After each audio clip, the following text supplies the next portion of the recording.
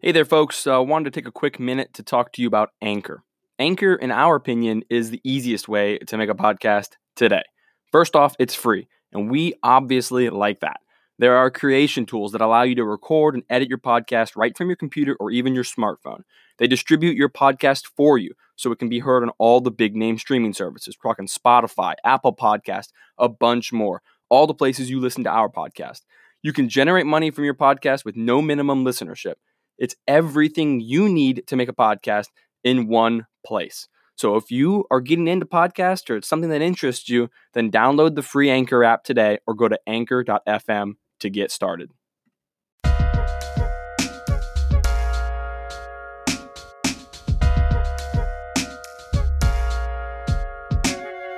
Welcome to another episode of the Too Loud Adams podcast. We're coming to you on a Monday night just after the European finals and also after a game with Miami FC, a home match. Yeah, it looks like Italy beat England on PKs again. Starting to need a new plot line in these soccer matches. Unfortunately, we're seeing a lot of empty finishing here at home as well as abroad. Yeah, that was. I didn't care either way. I didn't have a dog in that fight, but certainly an interesting, a fun tournament to watch. But right after it, following those penalties, the penalty shootout, we had a game against Miami, and so we're going to talk about that. But we haven't been on in about a week and a half, so we're going to talk about a couple of games. We've had a bunch that have kind of piled up since the end of June. I guess more like 2 weeks. So we're going to talk Charleston Battery and Pittsburgh Riverhounds. We had two yellow teams back to back, and then jumped right into a home match against Hartford and another home match against Miami, which ended our home stint. Yep. Yeah, that's going to be fun. But remember a couple episodes ago, we said 4 games, 3 points. Unfortunately, Too Loud Adams and 1 episode. Well, it looks like we're making the sequel to that. Yeah, 4 games. 4 games, 3 points. 3 points. Too Loud Adams here to break it down in this 1 episode again. Here we are. So start off all the way back. June 26th, the game against Charleston Battery. This is an away game. Patriots Point is the location. Unfortunately, the wonderful stadium that we all fell in love with in the 2019 season is no longer the home for the Charleston Battery. Something New Life Stadium or something, but either way, it's like the oldest only soccer specific stadium in the country is no longer their home. I think it's been demolished since, and so they're at Patriots Point, technically across the water in Mount Pleasant, and they were not so welcoming. Let me tell you right now, with regards to goals. Yeah, it was a game that I think they had just come off of a really big loss to maybe Tampa or someone. And everyone's kind of looking to us to bounce back, provide some opportunities, and to jump out there and get a fast start. And quite the opposite happened. We got manhandled. Absolutely, yeah. So up until this point in the season, we had not lost a game by more. We lost a lot of games. Let me just stop myself right there. We've lost a lot of games up to this point, but there were always 1 goal deficit. We had not lost one. Yeah, more than 1 goal. And at this, so going into this, you're thinking like we're gonna give it a good try. And no, 3-0 was the final score. Not a lot to break down in this game. I've got a couple of good performances, that can be mentioned. Having said that, sorry to interrupt. No, yeah. Having said that, there was one interesting thing where DeShields got taken out pretty early for Wahab Akwe in the 17th minute. I think it was for concussion because, as both Adams noticed a day or two later, we had 6 substitutions and nobody noticed. I think it was because of the new protocol that the MLS and USL have instituted, that if somebody has to go through concussion protocol, then you get 1 extra sub, up to 2 extra subs max. Yeah, so I hadn't seen this implemented yet. I don't know if that was the reason why. No, everyone just breezed right over it, but yeah. You're hearing it here, and hopefully none of the USL officials are hearing this. Alternately, it might just be they just let us have it out of pity because Yeah, maybe so. the Well, so score was not in our favor either way. so it's an interesting thought though, because the sub that you're referring to, where maybe Mike DeShields did, and I don't know much about this rule, so I'm not speaking very intelligently about it, but the sub that had uh DeShields sent off, which you're referring to, might have been I'm not sure, might have been the concussion, right? It's Yeah, interesting to think that because later Akwe he gets subbed off for injury, and in the second half, and yeah. so you're wondering maybe if it's that first sub that you ever do, right? What am I trying to say here? Like, if the first sub you do is a concussion protocol one, does that it does not impact your total five number of subs, right? It's like you have two. I think the way it works is that you have up to two separate subs that are Mhm. just for concussion protocol. No matter when in the match or when in the order that they're used. As far as I'm aware, yeah. Interesting. Okay, Granted, so I haven't seen it been invoked up until this point. So sure. I might be missing something, but from the cursory reading of the rules I did way back at the start of the season when this was announced, that's what I interpreted is that Okay. because they were between all the head banging either each other's heads or enough times in the ball the brain gets rattled around. Yeah. I think they were trying to do it as a way to head off like any future complaints that soccer wasn't addressing the CTE risk seriously, or the Yeah. other kind of football, if you will. Yeah. Having Well, said that, this is the first match I can think of where it was conceivably invoked. So it's just an interesting little tidbit and an otherwise dreary performance for our boys yeah, over there. yeah, it was pretty dreary. I mean, that first goal, the defense absolutely just watched it go in. Yeah, It was a lot of sleeping going on in that first goal, and that was enough of a punch in the jaw. It was hard to recover from. But there were some bright spots. I mean, Jeremy Garay was the normal Jeremy Garay that he is. He was super talented, super awesome, awesome to watch him out there. I even wrote at one point in my notes during the match, thinking to myself, what if we had ever gotten to see the Jeremy Garay, Drew Skundrich, link up play in Loudon jerseys that would be amazing. at Segra. I mean, if that had ever happened, I think we would have been an even bigger threat coming out of the midfield, with opportunities provided to our attacking players, but we never did. We never got to see it. No, we never will. He now rots in the reserves of DC's. I think he's currently listed on the injury report, but nonetheless. So we saw Kairu play, to change the subject a little bit, but we got to see Kairu play, get back out there. His second game after coming back from international duty, and he was deployed in when Google and the USL and everyone kind of gets like the rosters. They kind of just guess at like, oh well, this is where he normally plays and whatever. And I think it was Google that had listed him as a right wing back, and I thought to myself, well, that's not right. That can't be. But the commentators then started to mention that he might be playing right wing back as the game started getting going, and That is interesting. and he started to press forward, but he was in fact playing right wing back in kind of a Paul Areola-esque kind of spot. And I never liked Paul Areola at right wing back because they have similar styles of play, the way they distribute up and down that right side of the field. Yeah, and Areola, I mean, he was playing right wing back before, but that was like as an emergency, not because he's the best at it. It was when his ACLs were healthy. It was when his quadriceps were healthy. Yeah. It was a different time. And Kairu is young and healthy, and so hey, I get that attempt, but his best part of his game is not his defense, and so I didn't like that. I still think he played well. I think he provided plenty of opportunities and extended that right side.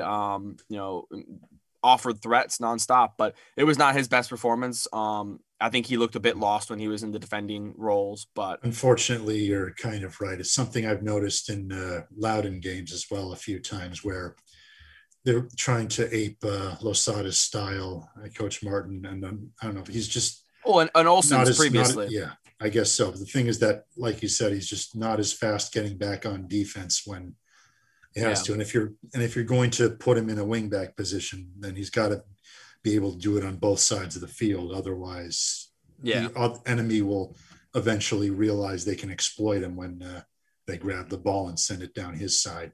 Yeah, and put yourself in Coach Martin's position. Yeah. He's over here trying to create. If he's hearing at DC that they're struggling at right wing back, trying to identify who's that right fit for it, he's going to start to mold players on his pitch, to be able to fit into that role. Right, he's going to try to see if they can excel in a position they don't normally play in order to be able to transition them to the first team or whatever. But hey, we're not here to talk about DC. We're here to talk about Loudoun. Loudoun's where our heart is. And so, it stinks to see that experiment play out like that. But he still played well. He still did all right. Jeremy Garay was a stud. Some other players that did all right. This was our first experience getting to see. I mean, he just was announced like hours before the game kicked off. But Kamarni Smith, which was a DC United draft pick, so we got to see him out there. Oh, yeah. Had a good game. Provided some opportunities, looked a little bit lost at times, but you'd expect that. He probably just met some of the guys he was playing with in his first professional match. TKD had a good game. Now we've got all three DC United draft picks from last year on Loudoun. Kamarni Smith, Michael DeShields, and Logan Pancho. I hadn't thought about that. Yeah, we did, which is unbelievable that all three even were signed to professional contracts. Because, I mean, I feel like so often in the MLS draft, teams will pick two players, three players, maybe more. Yeah. And maybe one makes it to a pro contract. So measures that these guys are actually on pro contracts and they're playing with us. We got to see Abu Kara, who Intel says, I was talking with one of the academy guys who says he likes to be, or I think they all refer to him as Bougie. So we got to see the reintroduction of Bougie into the lineup, and he played well. I'm excited. Yeah, Bougie it is. Yeah, I think I didn't think he played well in the Miami game, kicking off the season. I thought he played a lot better when he got put in against New Mexico, and I thought he played well here. And as we continue to break down these, you're gonna hear I'm very high on this guy. I think he's a really talented kid. So they keep subbing him in. He must be doing something right. Yeah, that's right. So I mean, look, this is a game that you want to forget about. We kind of gave up, especially after that third goal.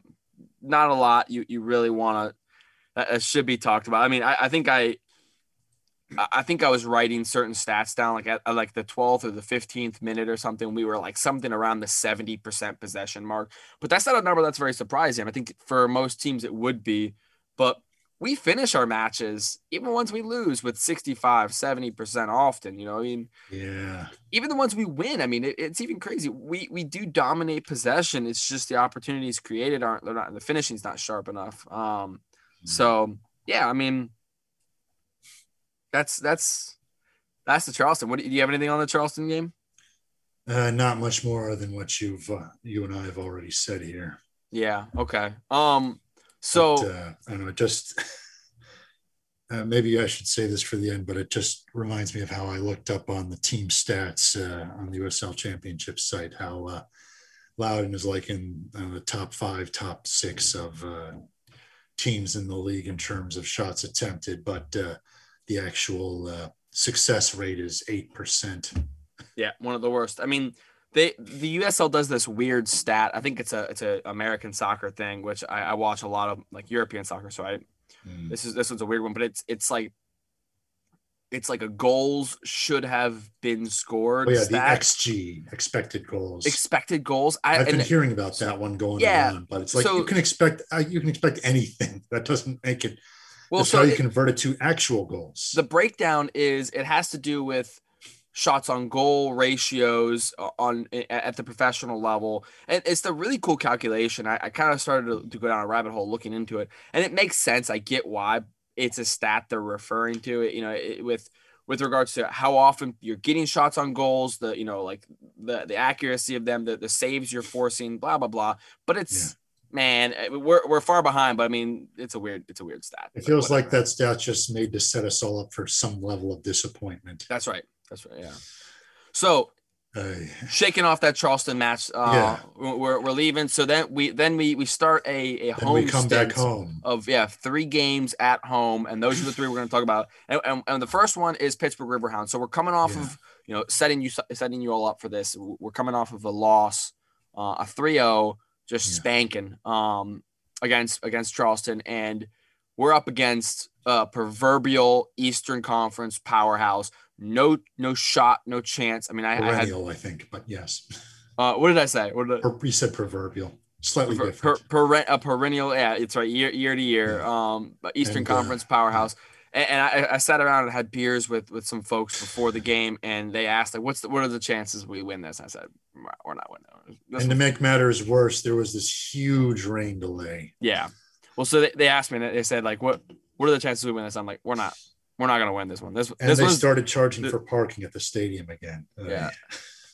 This one is, I kept saying to them, this one's just to go drink beers. This is to have fun. So yeah. So then what Adam was saying was, then, everybody shows up after that, and there's this giant rain delay, and an hour and change later. It was an hour and a half before they finally, maybe an hour and 45 minutes.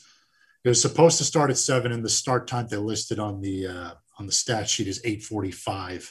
So it was, rain and thunder.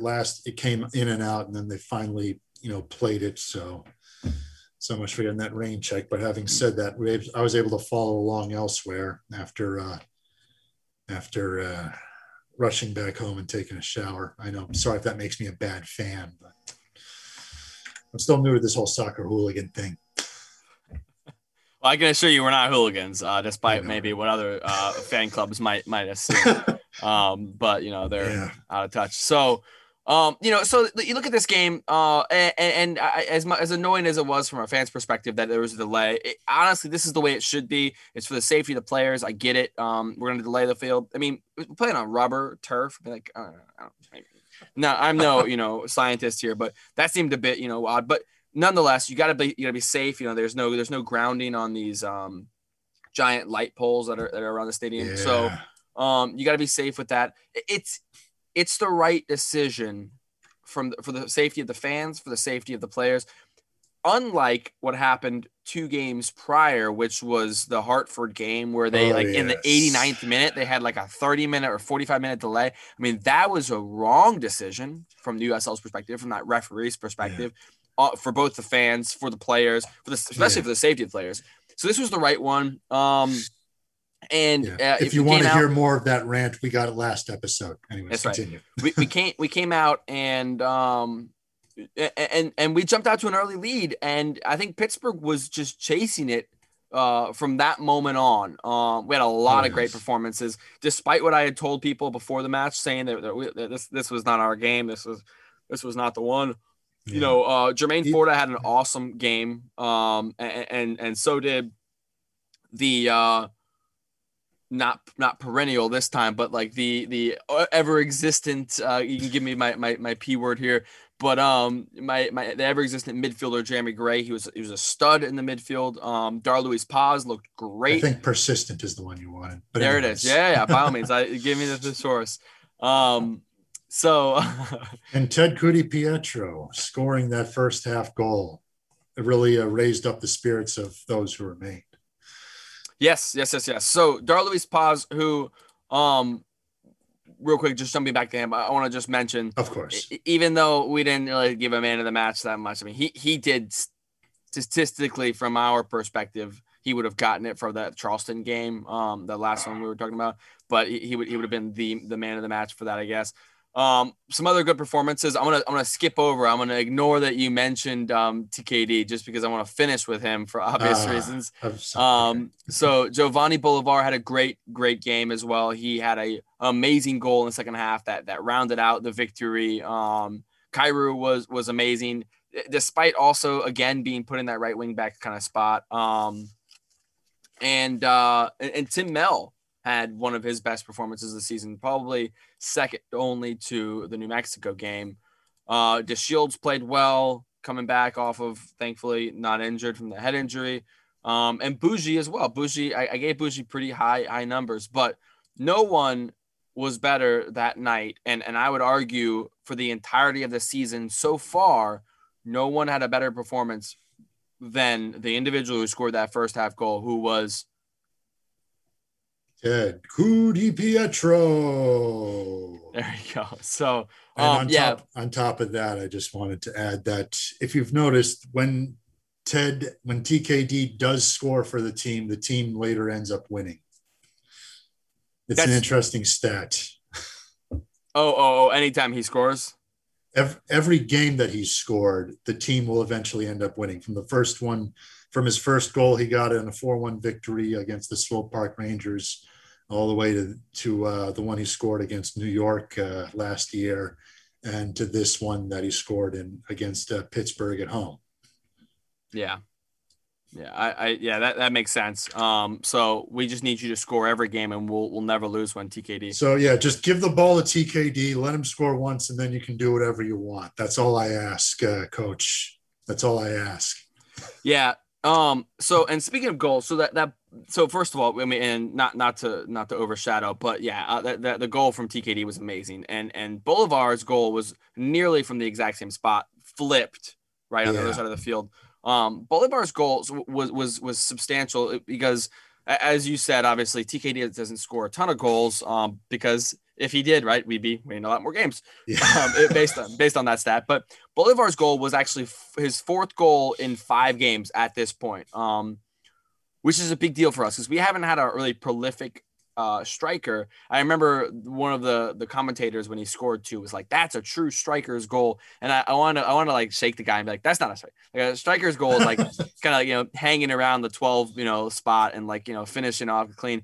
No, it was a maniac's goal. It was one of those things where he's like, hey, might as well have a shot, and then he just rips it. I mean, just tanks it. But he just keeps firing rockets from outside the box, and enough of them hit. It's great. Well, we've been very blessed at Loudoun that we've had a very high quality of goalkeeping coming through here with Simon Lefebvre, with Callie Brown, with Colin Miller, and now I think Jermaine Forta is amazing. He's not very tall, but he gets great saves. He's extremely poised when his defense has his back. And I think Keegan Meyer also, there's a lot to be said that he's got, and we haven't even seen Noah Abrams yet. So we're lucky, but this is not a league that's known for exceptional goalkeeping. There are some great ones in this league, but challenge them, guys. Keep doing that. Keep putting shots on frame, and they'll make a mistake. Not to say that either of those were mistakes. Those were just rockets. But another opportunity that this happened about around the 50th minute, Gasao Samake had about an absolute piss missile that was saved. And I thought to myself, like, my gosh, guys keep raining goals on these guys. And so I also had to mention that I was keeping track. I always keep track of good plays and mistakes. And this was the first time, the furthest along. But up until the 15th minute, there was not a single mistake by a Loudoun player that I had recorded. So this was a performance of the year for the team, overall team performance. It was great. Let's see here. Also, just wanted to mention that Bougie got his first ever assist off that Bolivar goal. He did, technically an assist. It's always weird because it's different than hockey assists. But he did. He had a great game. Also, he was a stud out there. Really showed what he can do in an attacking role. By the way, to correct myself, that Samake goal was in the 40. It's not Samake goal. Samake shot. It was almost a goal. Was in the 40th minute. The 50th minute was when Paz should have scored. Actually, that was a missed opportunity. Really, really missed it. An easy layup there. But and then the 62nd minute, I had a note also to mention one of the commentators. If any of you watched the feed on ESPN Plus, the commentators lost their mind when they moved the boards on the side, and they couldn't believe that the boards on the side of the field moved. But it was just it's a really funny blooper. We make plenty of them here on this podcast, but if you want one on live ESPN Plus, check out that around the 62nd minute. It's pretty funny stuff. But great game, overall performance. I mean, you already covered it, but the man of the match is the performance of the season. The first half, I mean, was maybe the performance of the history of this club. It was such a good performance. Bold words. But an overall, out of 10, an 8.8, which is extremely high based on the numbers that we run. An 8.8. This is the performance of the season. That was by Theodore Cuti-Pietro. So boom. So spent a good amount of time talking about those two games. We probably shouldn't have talked about Charleston at all. That was a terrible game. But the next two games are also pretty darn forgettable. Yeah. So coming off of that I'm win, sorry, but it doesn't get much happier from here to our noble audience. So that's right. Just warning you ahead of time.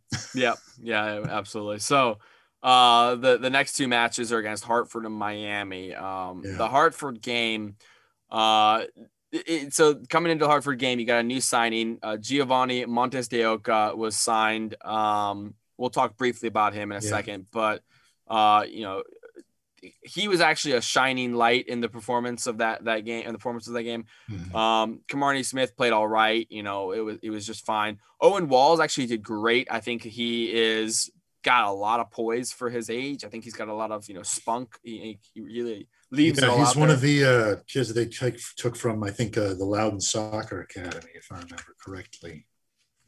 Was he, or was he Arlington Soccer? Was it Loudon or Arlington? But I think he was. But him and Matthias Johannes were. So they're all products of that Arlington Soccer Academy pulls right through the DC Academy. So they're both. But yeah, Owen Walls he's a big guy for his age. He's not short. He's fast. He can get up and he can. He presses really well. He attacks the ball. He's got very, very strong intelligence. I think I see him get the start here. That was interesting.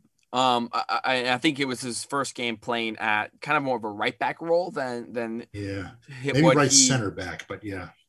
No, it was a right back. So we play. We're dropping into that four-man back line now. Something we've been doing for the past couple of games, but it was a true right back, fullback position. So I think that growing up and from what I understood from some of the other academy guys is that he kind of played more of a midfield role, but has been most recently brought in and played at center back. But so this is that nice transition spot, especially in the Hernan Losada style or Bielsa style game where you put more midfield style individuals or those fullback spots, those wing back spots. But like you said, I mean, this isn't a wing back. He's playing fullback. He's playing on the right.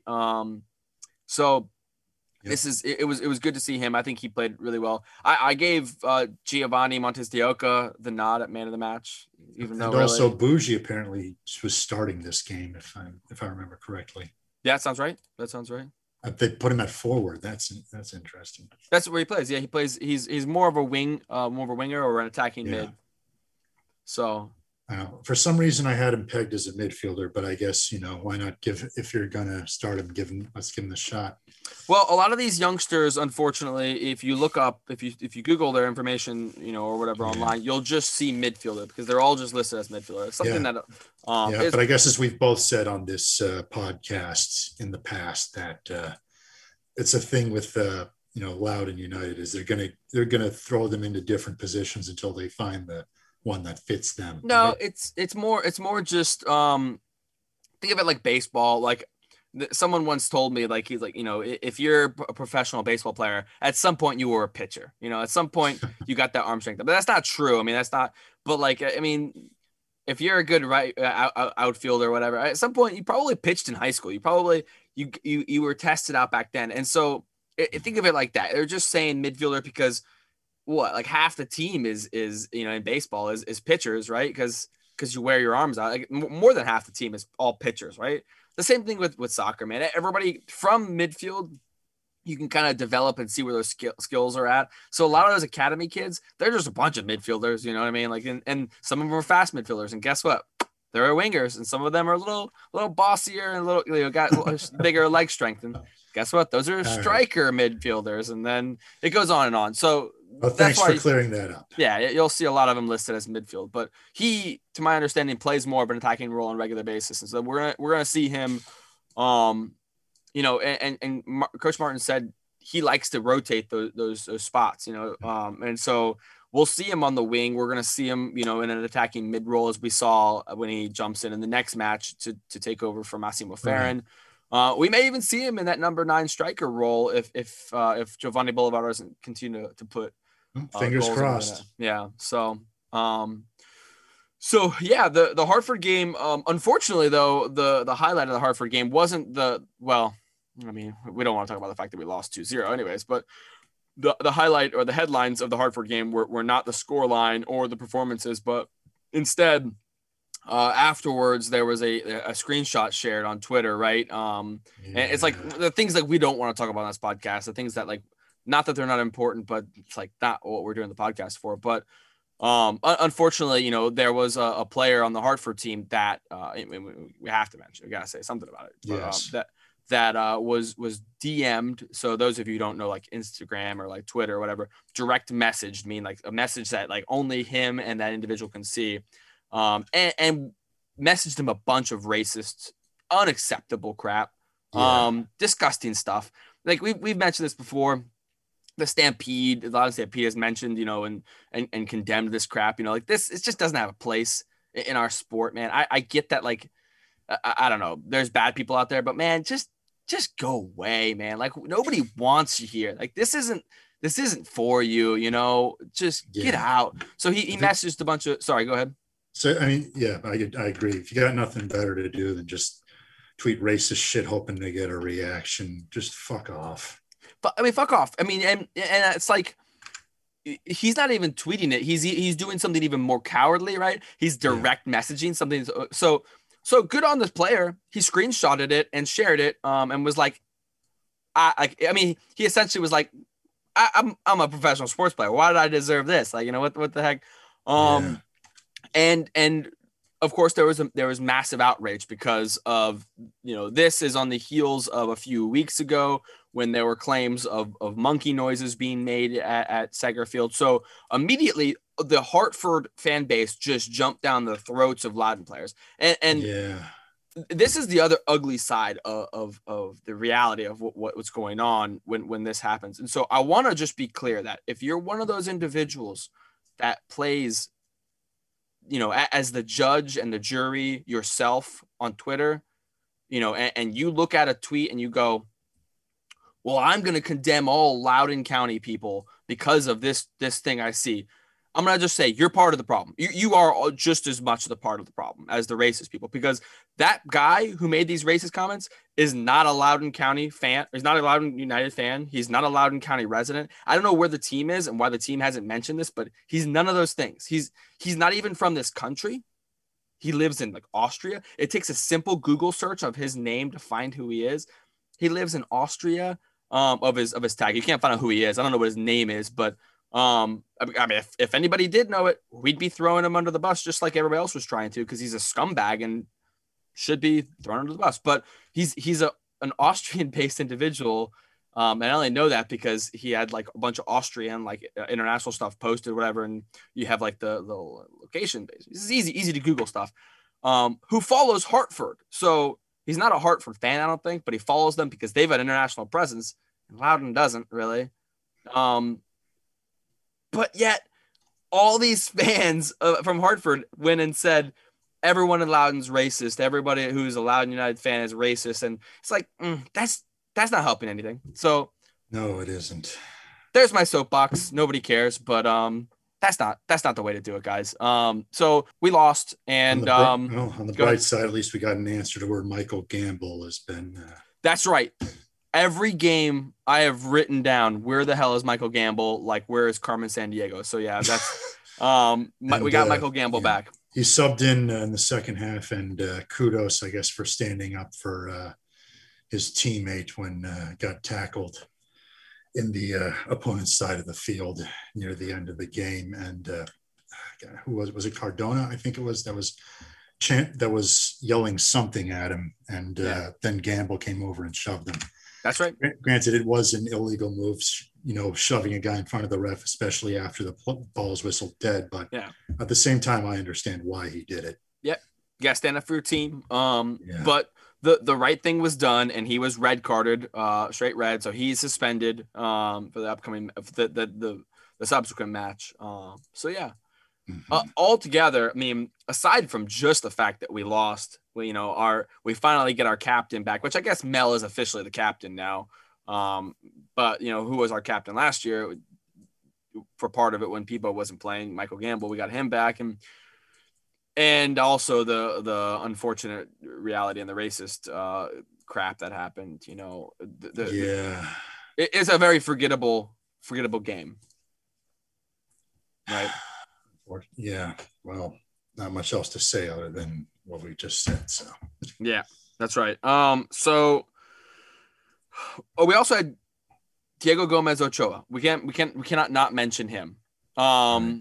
So yeah, he had one of his first performances. He played a little bit in the Miami game in the beginning of the season, but had a good game. Overall was just fine. He had a mistake, unfortunately, that did lead to a goal, but I mean, you could have easily given him a lot of credit and a lot of hard work on that back line. That was a little bit everywhere at times.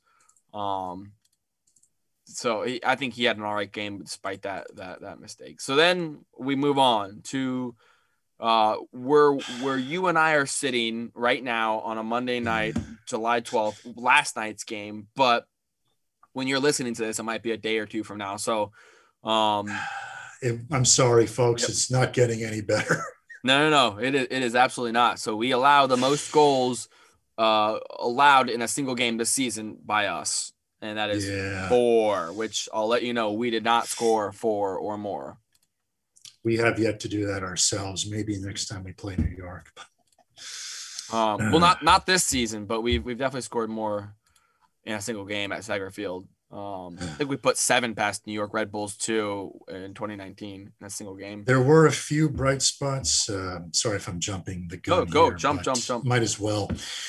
Number one, we signed Matthew DeRosa, who, for those of you in Maryland, might recognize as the brother of Ben, who plays for Charleston. You might have seen him suit up in against us a couple of times.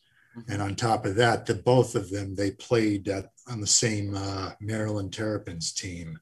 They both entered the MLS Super Draft, and they both got selected. Matt got to play for Toronto, and Ben got selected by NYCFC. And for whatever reason, though, neither of them stuck with their team. Granted, it's not an uncommon story that, draft picks all the time, even some in the first round, don't stick with their team, either because, they're already full up, or because they didn't have it, or because, whatever reason, really. Yeah. Having said that, Matt came here. He's been playing a left wing back with Maryland, even scored a winning goal in a College Cup semifinal in 2018. And made some good defensive stops in college, and other times he's been pretty good at supporting the attack. So he plays on the wing. Yeah. He played on the wing in Maryland as well. Yeah. Okay. I thought for some reason he was kind of one of those like shorter center backs, but then they lined him up in the Miami game on that left side, like you said, and so that makes sense. Yeah, he was listed as he was listed as a midfielder when he got signed, and also on Maryland's site. But Maryland, the Terrapins Athletics site, also admits that they played him as a left wing back most of the time. Got it. Okay, that's just an interesting little tidbit there. Yeah, very. Anyway, so we got him. We got Montez de Oca starting again. Yep. Because I didn't get the chance to mention this in the last bit, he was a prodigy over at the academy for FC Dallas, but also, suffered a serious leg injury between then and his time in college. So that might be the reason why he has yet to catch on, and he fell with us, and we're giving him a really good shot.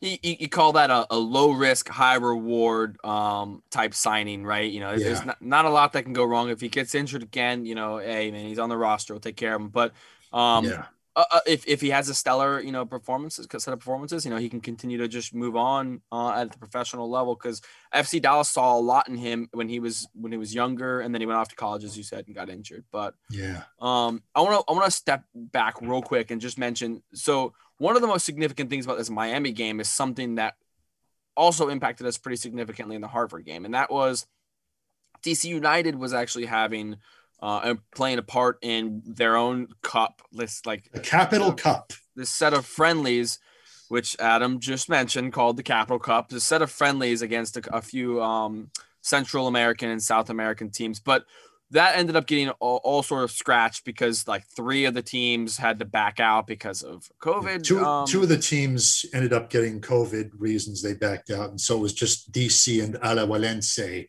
in a 2-game aggregate match. For the record, DC won that one. But sorry, DC won that match on aggregate.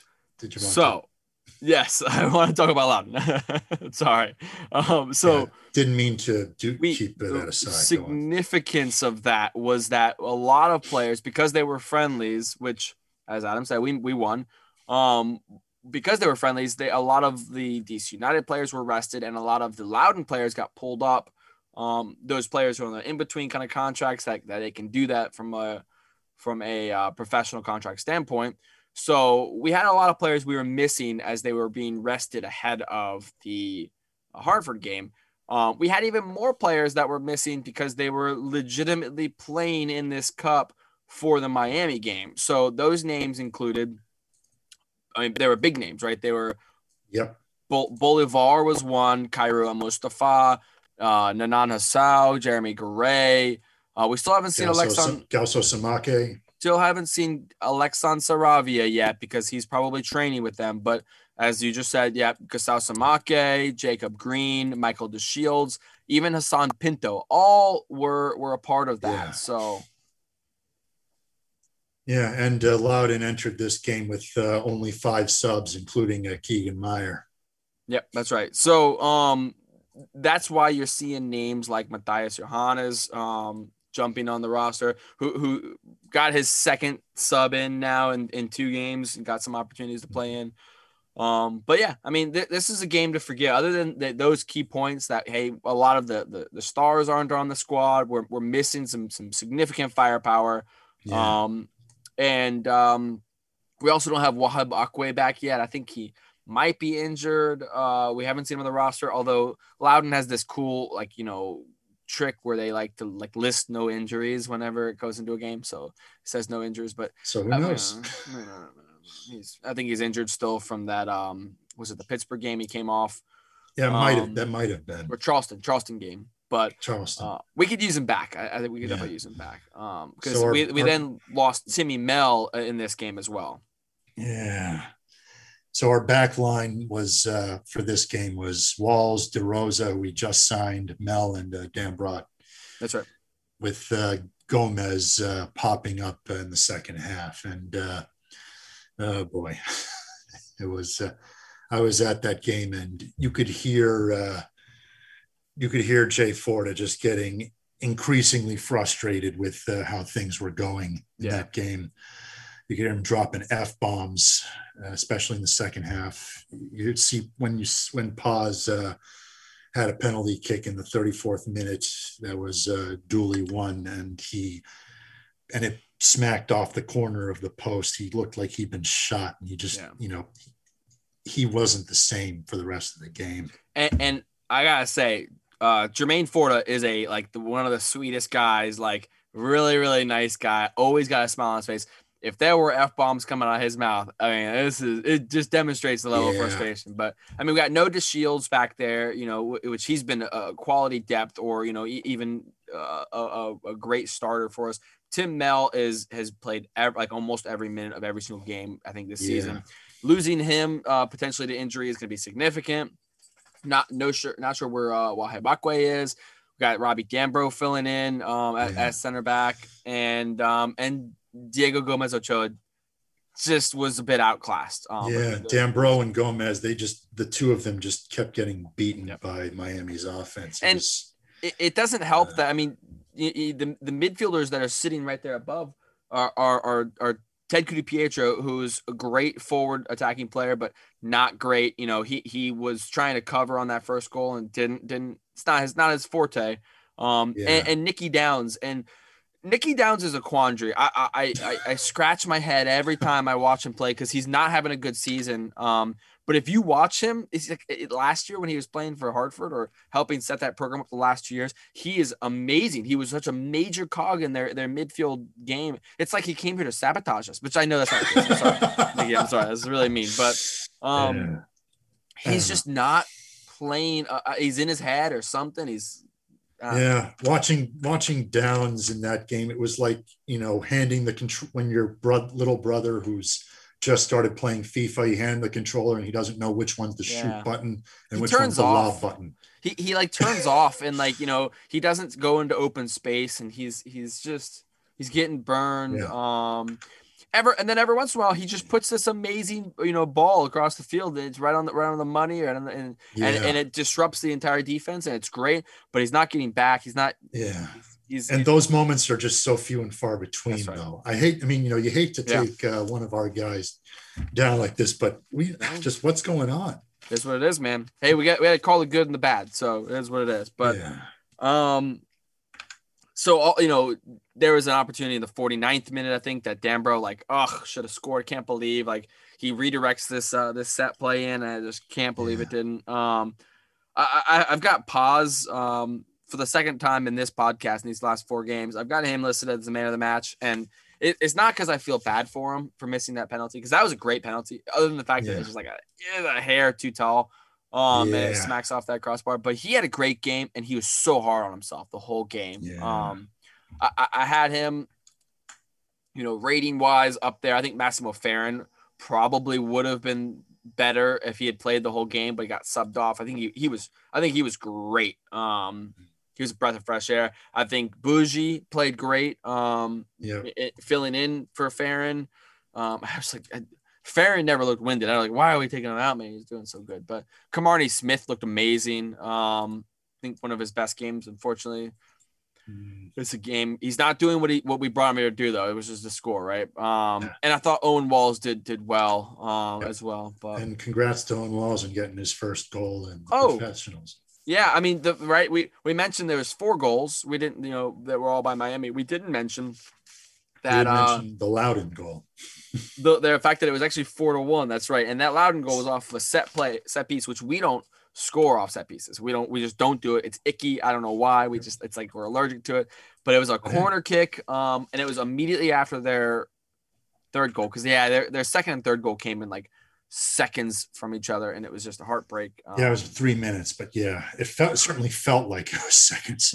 Yeah. Well, I mean, 3 minutes. You got a minute and a half, 2 minutes of celebrating. You got a substitution. And 2 minutes later, and then 2 minutes later we get one back, which would have been nice, I guess, earlier. But take it where you can get him. Take it where you can get him. And so Walls gets a score, and according to the box score here, Bougies gets another assist. Maybe he's got something as a facilitator in the future if he keeps it up. Heck yeah! All right, well that's the Miami game. We'll forget about that. The next game is going to be, I think it's June 17th. That's going to be Pittsburgh Riverhounds again, but this time it's going to be at a Highmark. Highmark, if you haven't had a chance to go to that stadium, it's one of the coolest friggin' stadiums.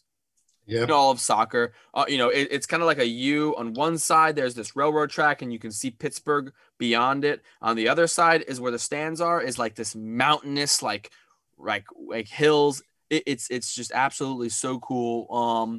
So I'm not telling you to go do anything, to go drive out there, but check it out. It's cool. It's a beautiful, beautiful stadium. So we're playing them. They're gonna want some revenge against us, and we'll see how that pans out. Hopefully, we can get some talented guys back into the roster. But following that, it's no easy. We got no easy run. We got Tampa. We got Charleston. We're hosting Colorado Switchbacks, and then we play Charlotte for the first time since 2019. So. So we got some chances coming up for redemption for this team, certainly. We're not even at the halfway point of the season, but I mean, at this point, we're looking to play spoils is the best we're going to be able to. As my dad would say, it's getting late early. It's no doubt about that, man. But Hey, to all you listeners out there, as always, thanks for listening. If you made it this far, we bow to you. We're so impressed that you can listen to our voices for as long as you can. But yeah, thanks for listening to our Patreon subscribers. Thank you especially. You're gonna get the silly video of us like pointing at each other and saying like, hey, like like your turn. Yeah. You'll see us cracking backs and drinking Modelo's and all sorts of fun stuff. So you'll get the full video that we provide via a private YouTube page for our Patreon supporters specifically. So if you haven't checked us out on Patreon, feel free to check us out. No pressure to do so, but we're on there as well. And all the money goes back into the podcast to help us improve it. So we're not just talking through tin cans. Yeah, exactly. I mean, we didn't do this podcast and we've explained this before. We didn't do this podcast to make money, or we're not trying to do something crazy, but we're just recouping some of the stuff we bought and paying for some subscriptions that we pay for. So we appreciate all the help that we do get. We definitely enjoy doing this. We hope you enjoy listening. If you've made it this far, you either definitely enjoy listening or you really hate us. Either way, we appreciate you for being here.